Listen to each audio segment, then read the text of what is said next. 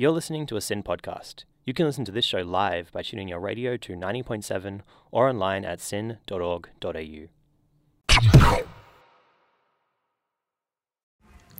You're listening to a SYN podcast.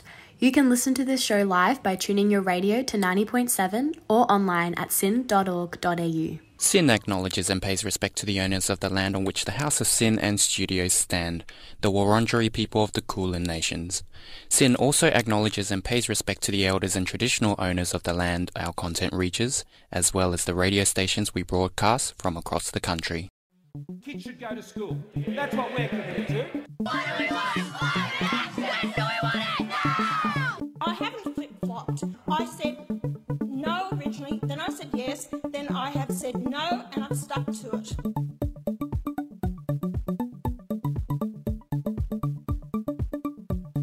The English fought a civil war over this matter. Don't deal with the nuance of the Canberra bubble. What we want is more learning in schools and less activism in schools.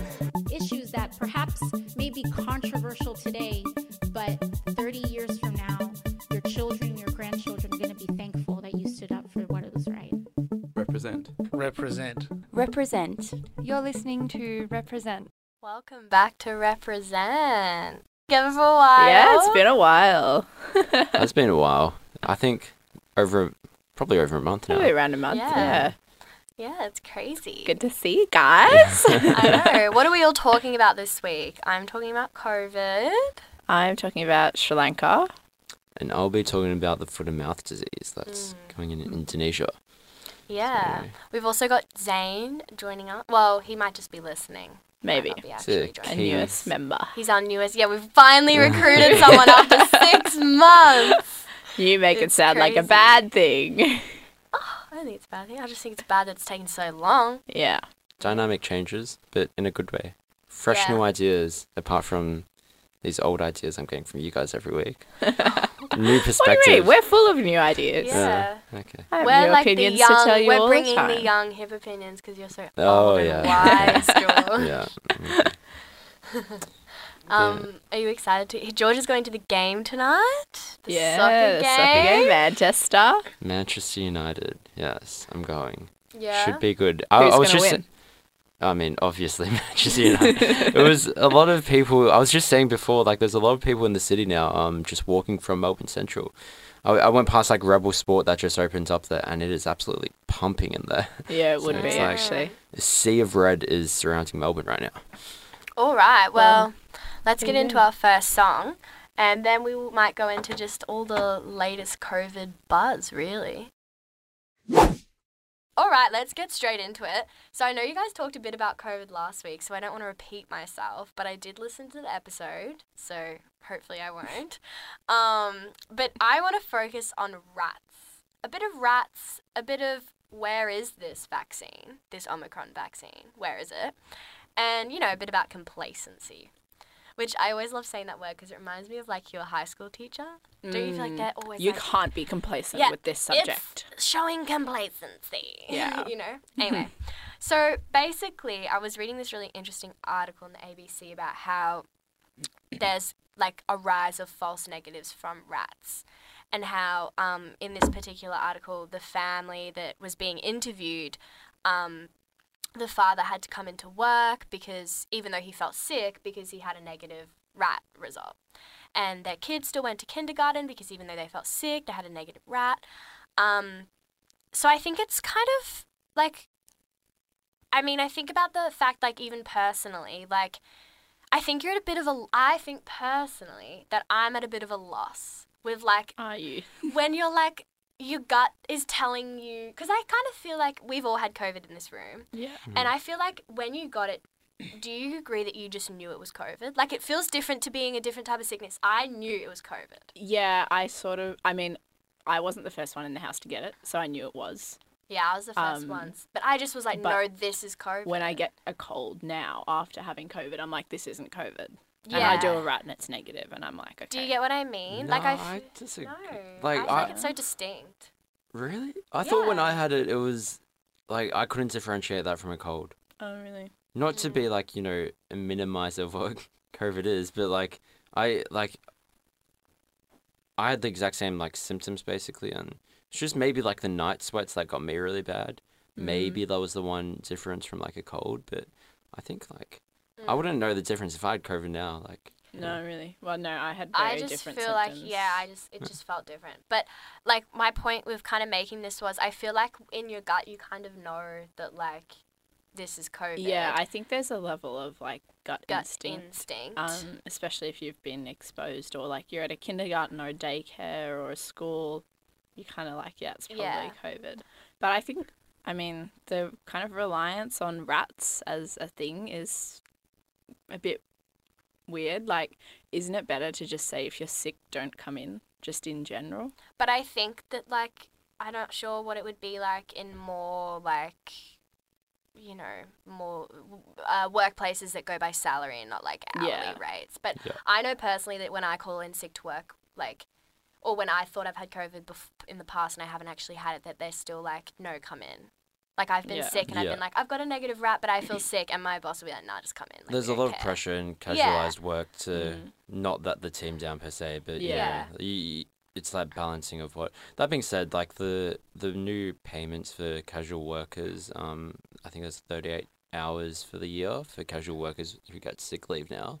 So like maybe that helps a little bit, but yeah, at the same time, there's definitely that pressure from higher ups at your job to come in even when you're a bit sick. Yeah, definitely. I definitely agree, and I think with like even today they were taught the Susan Ley, the acting opposition leader, wants to bring back the pandemic payments. That was really bizarre for me. It was bizarre. Did you hear the interview on Radio National Breakfast? She was going into her. It was so intense. Really? I was like, yeah, she was full like, she was like, I just think you're playing like Who was she oppositional talking to? politics. Susan Ley. No, I don't remember the woman on the Radio interviewer National. was saying that. Okay. And she was like, I just think you're playing like oppositional politics. Like, Well, that is the take it job away. of the opposition. In Yeah, but fairness. they took it away and now they want to bring it back. Like, Yeah. she was really hard on her, and Susan Ley was like, it's all Hang about on. context. I mean, it's true. Like, it was really intense. I think taking it away is one of the worst things that they've done. Like I agree, but how does the opposition have the audacity to say that after it was Labour that was pushing for the disaster payments while they were in power? And like it wouldn't have gone forward unless Labour had pushed for it. Like the opposition were more than happy for it to. Well, I don't know if more than happy, but like they weren't the ones initiating any of this. Right. It's just that's just opposition politics. Yeah. That's really bizarre to me. That I don't know. After It all is that happened, bizarre. and don't get me wrong, I fully agree that it should be reinstated. I think they should be reinstated, but I think that like, where they're obviously just playing a game. Like why they want it reinstated is like it political, is political. not like Yeah, totally. Yeah. But hopefully Anthony Albanese will reinstate them. But I kind of had a few more questions. What do you think they will do if obviously these rats aren't working as well? Is there an alternative?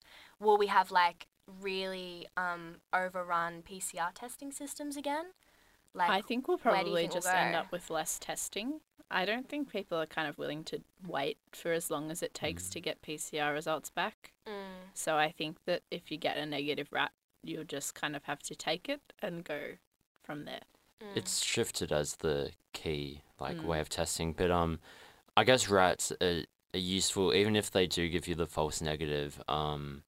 It still like implies that you're not contagious if you get a negative, so there's a bit of assistance with that, I guess. But yeah, and if you're positive, obviously you stay home. But So you don't really think there's a new problem with the rats? I think it's... I feel like you're setting us up here for... I'm just wondering, because the ABC article was so intense, they were like, we need to be more conscious of and something needs to be done. I think, yeah. Whereas you guys are kind of like a bit more on the a bit more on the side of like, well, what can you do? I kind of think it's so out of control right now that I don't know. The accessibility of it is way more important. Like that the 24 hours that it takes for the PCR test compared to the 15 minutes of the rat test is pretty critical. I think one of the bigger problems of it all is actually people reporting they're positive for rats. Because I don't Do you think people are underreporting? Oh, 100%. Like I don't think many people are reporting in general. I think what we're getting is it's already lower than it would be. Like with people, not everyone testing the same way it was, throughout all lockdowns. But then to top it off, like I don't even think it's not really publicized or advertised that you have to actually upload your status. Yeah, I think they've unless you want to get that $750 payment, and that's like it's the only and then you can lie about it or whatever, but that's another thing. Well, I was gonna say, a lot of people I know, I'm not condoning this, but like a lot of people I know are more on the tangent now of like, if they get a positive, they'll stay in isolation, but they'll keep testing until they're negative, and then they'll leave, even if that's before 7 days. Well, I've had a few friends do that. We had a bit of an outbreak in my year level after our formal, and a girl got it and came in on the Monday after formal, or maybe the Tuesday, because she'd had a negative rat. Yeah, and I've had a few friends who've done that. I was like, you have COVID. Go home. Yeah. Yeah. So it's a bit... But I think that was unintentional. That was just because of bad messaging for her. Yeah. Well, one of mine was because of the casual. He was like, I don't care. He was like, I'm not getting paid, so I'm going to go to work. I was like, okay. Do you think that the way that the Morrison government made COVID about living with the pandemic and like it being a personal responsibility is like influencing the way that people are reacting like this way? Like everyone kind of wants to take it into their own hands and create their own rules. I think it probably influenced it. I feel like a lot of that influence also came from overseas, like in America. Yeah. The way they've just ignored it the whole time, I think has probably influenced it now. And now that we've kind of opened back up, we can kind of see what they've been dealing with for the last few years, which isn't great, if you ask me. I think the 2 years of lockdown was more than... Yeah. And it was the fatigue of it all was probably the thing that led to... I mean, the thought of doing that again now is absolutely horrible. Yeah, like I actually think I would just die. Like keel over. I think I would need to book like 20 therapy sessions. Yeah, for real. No, I think... I don't want a lockdown, but like there was a sense of cathartic nature to it all. I don't know. I think I think we should have a 3-day memorial every year of lockdowns where we go into lockdown. It was...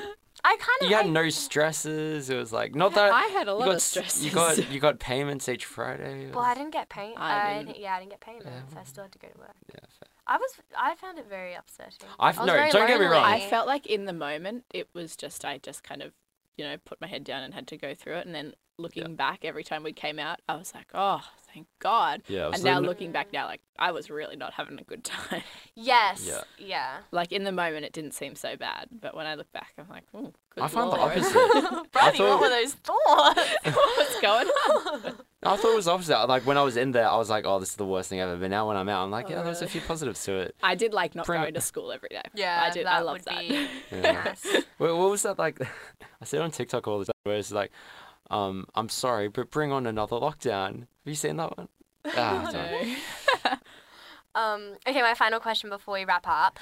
Do you think with, the prospect of having mandates implemented, I heard that joke last week and you were like, that word. You used a really funny word and you guys laughed about it. Like it's forced upon or something. Oh, yeah. I was dying there. Yeah, Anyway. I said something weird. I forgot. Implemented. But do you think... inflicted upon us. Do you think that, states like ours and New South Wales will be very careful about how they handle the mandates because of the elections at the end of the year? Definitely. Yeah. What do you think we're going to see? What's your forecast, Bridie? My forecast? I was listening to the radio. I can't remember if it was Radio Melbourne or Radio National the other day, but when they came out and Marianne Thomas, the new health minister, was like, yeah, we got the advice from the CHO, but then ignored it, and we're not putting a mandate in. And they were saying on the radio that it was so, that's just political, and I agree with that. I think it would have probably bad impacts for the government in some areas, maybe not in others, but I think there's definitely a portion of the population who would really disagree with that.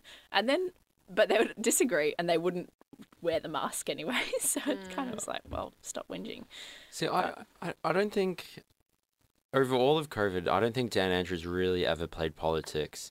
So, I don't know, maybe it wouldn't line up with his nature of how he's handled COVID in general to do that during the election time. I think it was easy to not play politics when it's not an election I year, mean, though. from, like, not just, like, politics about, like, state politics, I know but what he you was mean, never going George. after, like, he wasn't really, until the end, when he really went after Scott Morrison, he wasn't really going after, like, all the, you know, things that he could have gone like the other after. Yeah. He He had always the felt very chance. genuinely concerned about our Yeah. safety. Yeah, and Maybe. No, I'm serious though. I No, feel like I he think- was really yeah. like, I don't know. It Yeah. just felt genuine. It didn't feel political at times. At times. yeah. But I guess we'll have to see because, I mean, he doesn't just represent the whole Labour Party, so, you know, campaigning will be campaigning. Take it away, Brady. All right, so we're going to talk about Sri Lanka. So we have heard in the last few days there's been a bit of chaos. It's been the president has fled the country and resigned. What exactly has happened with the president is kind of unclear, but I've gone off what I could find because a lot of different sites were saying very different things. Anyway, let's go back to 2019 when an economic downturn started after the Easter Sunday bombings in Colombo. So the Sri Lankan economy is very reliant on tourism, which makes up 12% of its GDP. So the pandemic caused chaos there. Since then, inflation has skyrocketed. It's hit 60% on food and 30% on consumer goods, which is a ridiculously high inflation rate. So they ran out of foreign reserves, as in cash, to spend, so they couldn't import food or petrol or any of the other goods. So they're very reliant on imports as a country. So that's kind of where the problems have started. The president, Mahinda Rajapaksa, whose brother is also the Prime Minister, had planned to make Sri Lanka an economic powerhouse with huge amounts of tourism and all that sort of, you know, everything that goes along with that. And it was going really well until they were basically overwhelmed by the volume of debt that they had to service. So they've also been accused of corruption and primarily of economic mismanagement. And this has led to massive protests that have been going on since March, basically due to the fact that there are no fuel, there's no fuel available, there's very small amounts of food, and the UN's actually warned that 4 out of 5 people in Sri Lanka are having to skip meals. So part of their economic mismanagement has been implementing wide sweeping tax cuts despite advice otherwise. There's been Chinese investment and infrastructure projects that's put them in a debt trap, like George loves to talk about. And there have been laws that have decimated the agricultural sector, which is another really important part of its economy. It's defaulted on its debt and it's in talks with the IMF. So now, because of the protests, they've implemented a curfew, they've restricted the internet, they've implemented blackouts, and the police have actually been given shoot-on-sight orders in order to curb civil unrest. And the value of the rupee is still so low that people can't afford basic goods and services. So in the protests that have really intensified in the last few days, people have been hit with tear gas and can be seen bleeding in photos and videos. And in a very dramatic turn of events, the president was evacuated from his residence and has fled the country. So the palace is still occupied, and he has sent today a letter of resignation from where he is in Singapore. It's believed that his final destination is Saudi Arabia, but that's unconfirmed. And the announcement of this letter of resignation has been accepted by the parliament. Has been greeted by cheers and firecrackers in the streets. The protesters still want the Prime Minister to resign, but he's not going anywhere as yet. So protesters also took over the state television broadcaster and breached the Prime Minister's office, and there are some pretty powerful photos of them in the office as well. there have been tanks deployed in the streets in the last few days and a curfew is still in place. And so something that I thought was quite interesting was that the protesters have actually occupied the president's administrative office since April, and they've turned it into a public library, which is still full of people despite the curfew. So The Guardian had a quote from Pradeep Madhushan, who was 22, who helped to set it up. Our protest is not just about bringing down our corrupt leaders, it's about knowledge and education and awareness. That's why we're keeping this library here for the people. So, what do you guys think? What can we do as another country to help Sri Lanka, which is in its worst economic crisis since its independence? I kind of think there's not heaps that we can do. You can't really infringe with other people's. I get that there's geographical ties and everything to Sri Lanka, but I think we're not under an a EU. Obligation. Yeah, or we something. haven't got any obligation to help them because I'm sure with upcoming recessions and everything it's going to be everyone fend for themselves at this rate. I think cosmopolitanism economically is not really one for the future. So I think with all the economic troubles that so many countries are having, or basically every state is having, I don't really think there's going to be much assistance of any sorts to other countries. Interesting.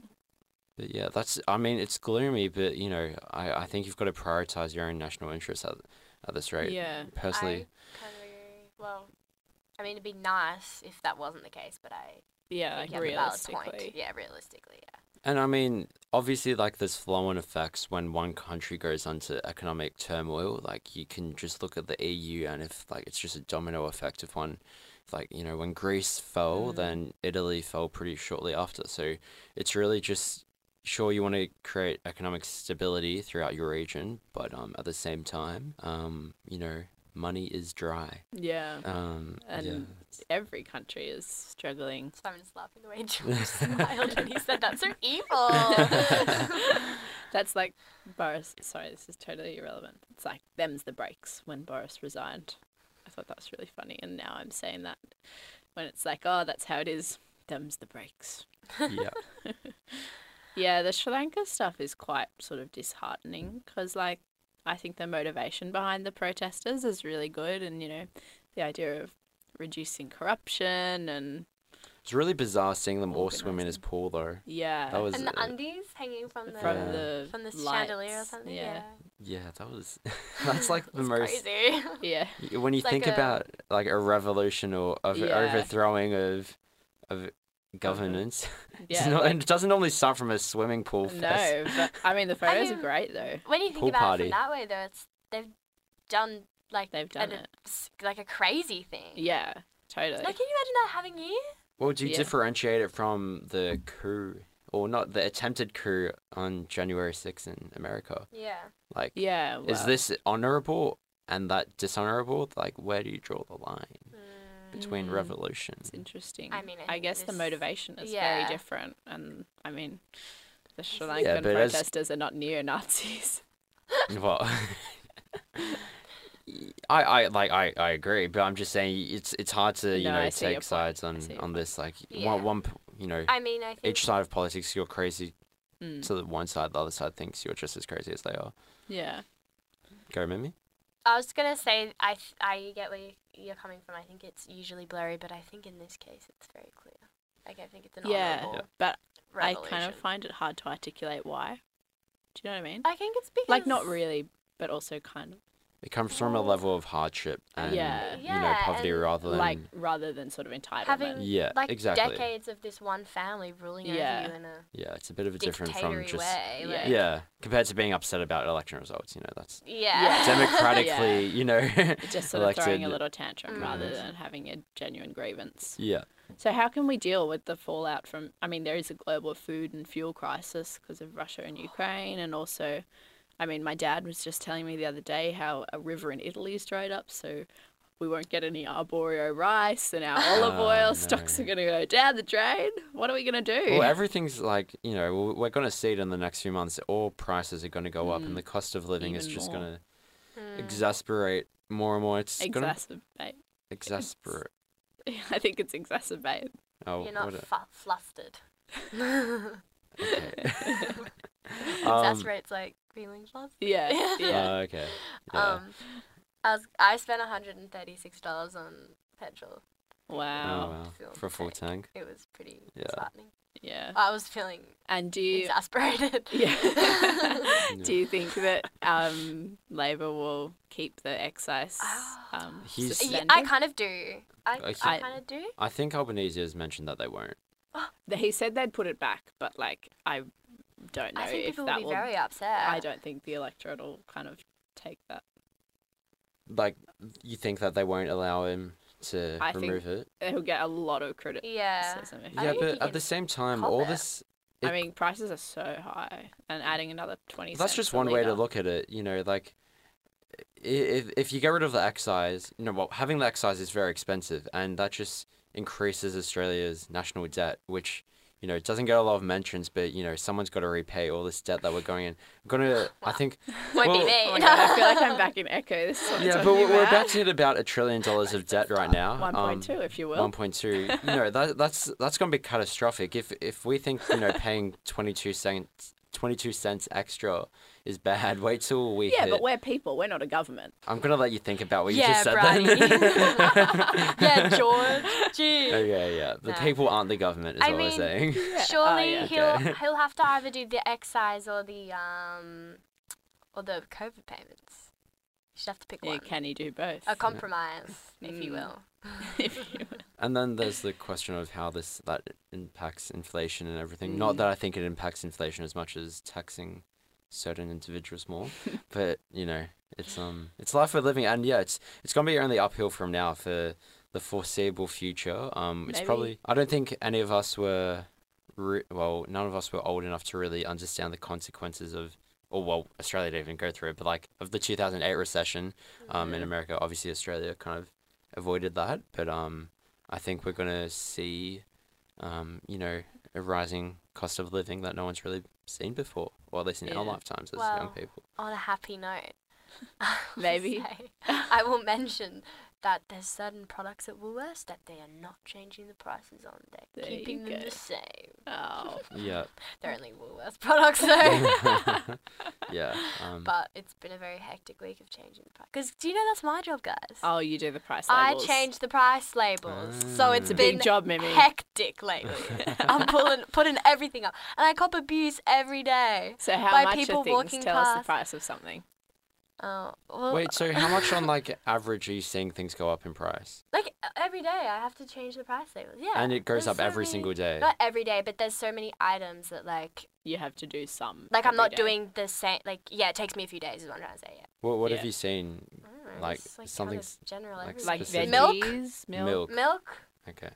Everything. Veggies. And I always cop the abuse. People come up to me and see me do it, and they go, "Oh, there's inflation." Yeah. I'm like, "Do you reckon I'm in the computer doing it? Making the inflation? I'm just putting them up. Don't blame me." Yeah. Anyway, maybe you could put a nice sticker on them. Yeah, for a little heart or something. Yeah. Take it away, George. Just go for it. Yeah, so we're a bit Don't rushed. have much time. Yeah. I'll fit this massive segment into a couple minutes, but anyway. So the foot and mouth disease has been something that's unfortunately propped up in Indonesia. Obviously, with how close it is to Australia, it's cause for concern, especially all the Bali travellers like myself. George. Yep. I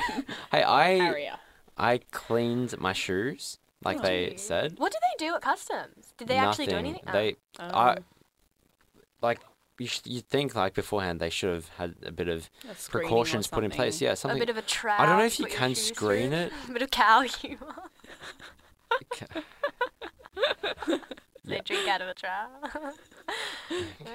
Yeah. Okay. Thanks, Mimi. But no. Yeah. I don't know if they can screen it. On humans at least. I'm sure maybe there's a very lengthy process that they've got to go through. But there's not gonna be any quarantining for humans because it's not really transmissible through humans. It's more human objects and suitcases and shoes, and you don't really contract it, or you can, but you don't. It's like it's not common. Anyway, you don't get sick. Like it could You be don't get on you, sick. but it's not gonna like yeah, get exactly. into your Like body. you can transmit it potentially, But it's not like COVID where you catch it no, and you give no. it to George, and then I catch it and I give it to Mimi, and then, you know. No, but speaking, like, that being said, it is very transmissible amongst animals. Like, it could be transmitted through purely just wind. Like, that's how bad it could be, and, like, how... It's an airborne disease, It's an airborne disease, but, like, even more so than, like, we've ever had to deal with COVID. Like, it's... If there's, like, a cyclone from, like, you know, a kilometre away, you know, comes few across. ventilators isn't gonna fix it. No, a few, ventilators, air purifiers is not the solution this time. But yeah, basically, to put it into perspective, it's estimated by the FMD that it could cost about $80 billion for Australia over a decade. And it's pretty saddening what would happen to a lot of the livestock and cattle. Basically, if it does come into Australia, you'll basically have to cull a lot of the population of cattle and sheep and a lot of, you know, farm animals, I guess. So it's pretty drastic what could happen. They're saying that there's around about a 20% likelihood of it coming into Australia. That's according to the Federal Department of Agriculture. Purely, like, that's gone up by about 10% since it was before. And they're always monitoring this because there's been instances where in, like, the UK in 2001, where there was a big outbreak, and in some towns, like I was listening to the ABC News Daily, and they were saying how they had to cull millions of sheep, and there was basically they had to burn it and bury it to purely stop the transmission, because it can even be, you know, transmitted after death and everything, so they had to bury it and everything, and the whole place smelled for like the next 3 months or something because of like rotten like meat and stuff. It was really horrifying things. I know I it sounds horrible here, but it's just I'm trying to emphasize how scare us with the hard facts. You got to scare people to get your point across sometimes, I think. A bit of reality inflicted on all of us.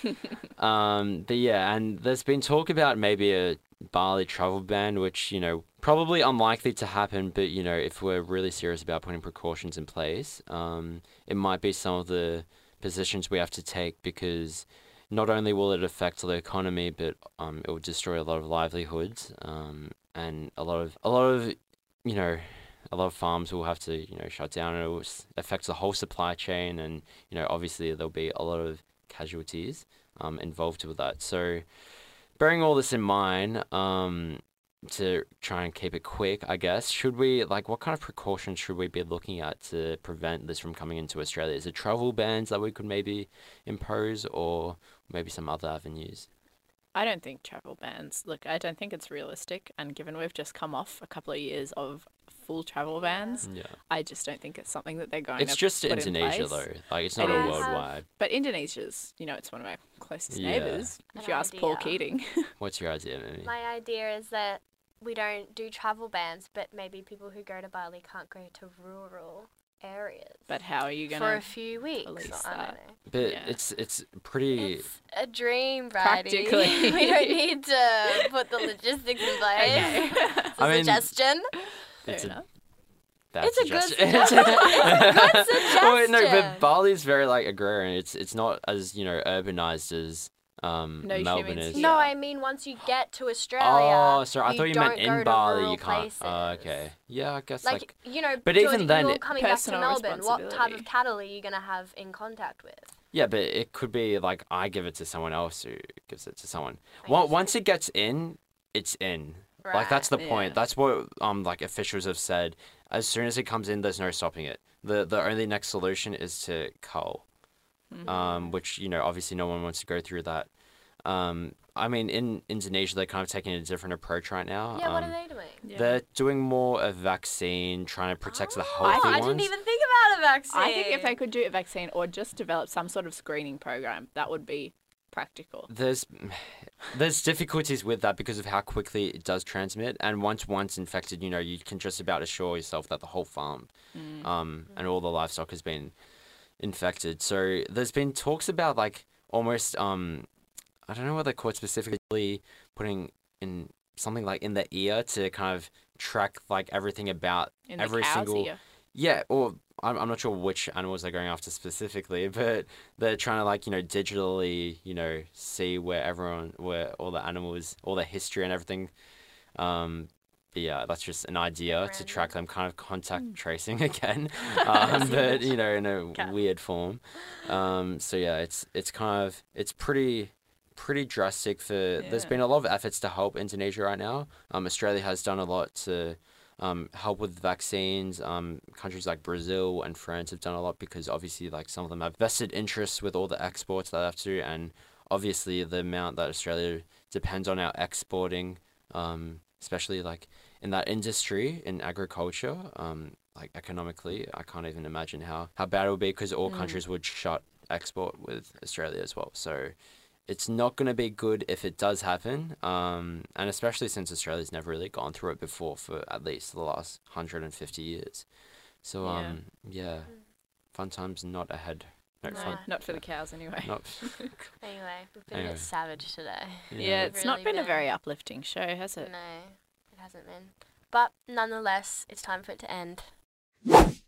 Okay, thanks for joining us today. As always, you can catch us up on Spotify or Omni. Up next is Amplify, so make sure to tune in then. And remember to stay political. You've been listening to a SYN Media podcast, where young people run the show.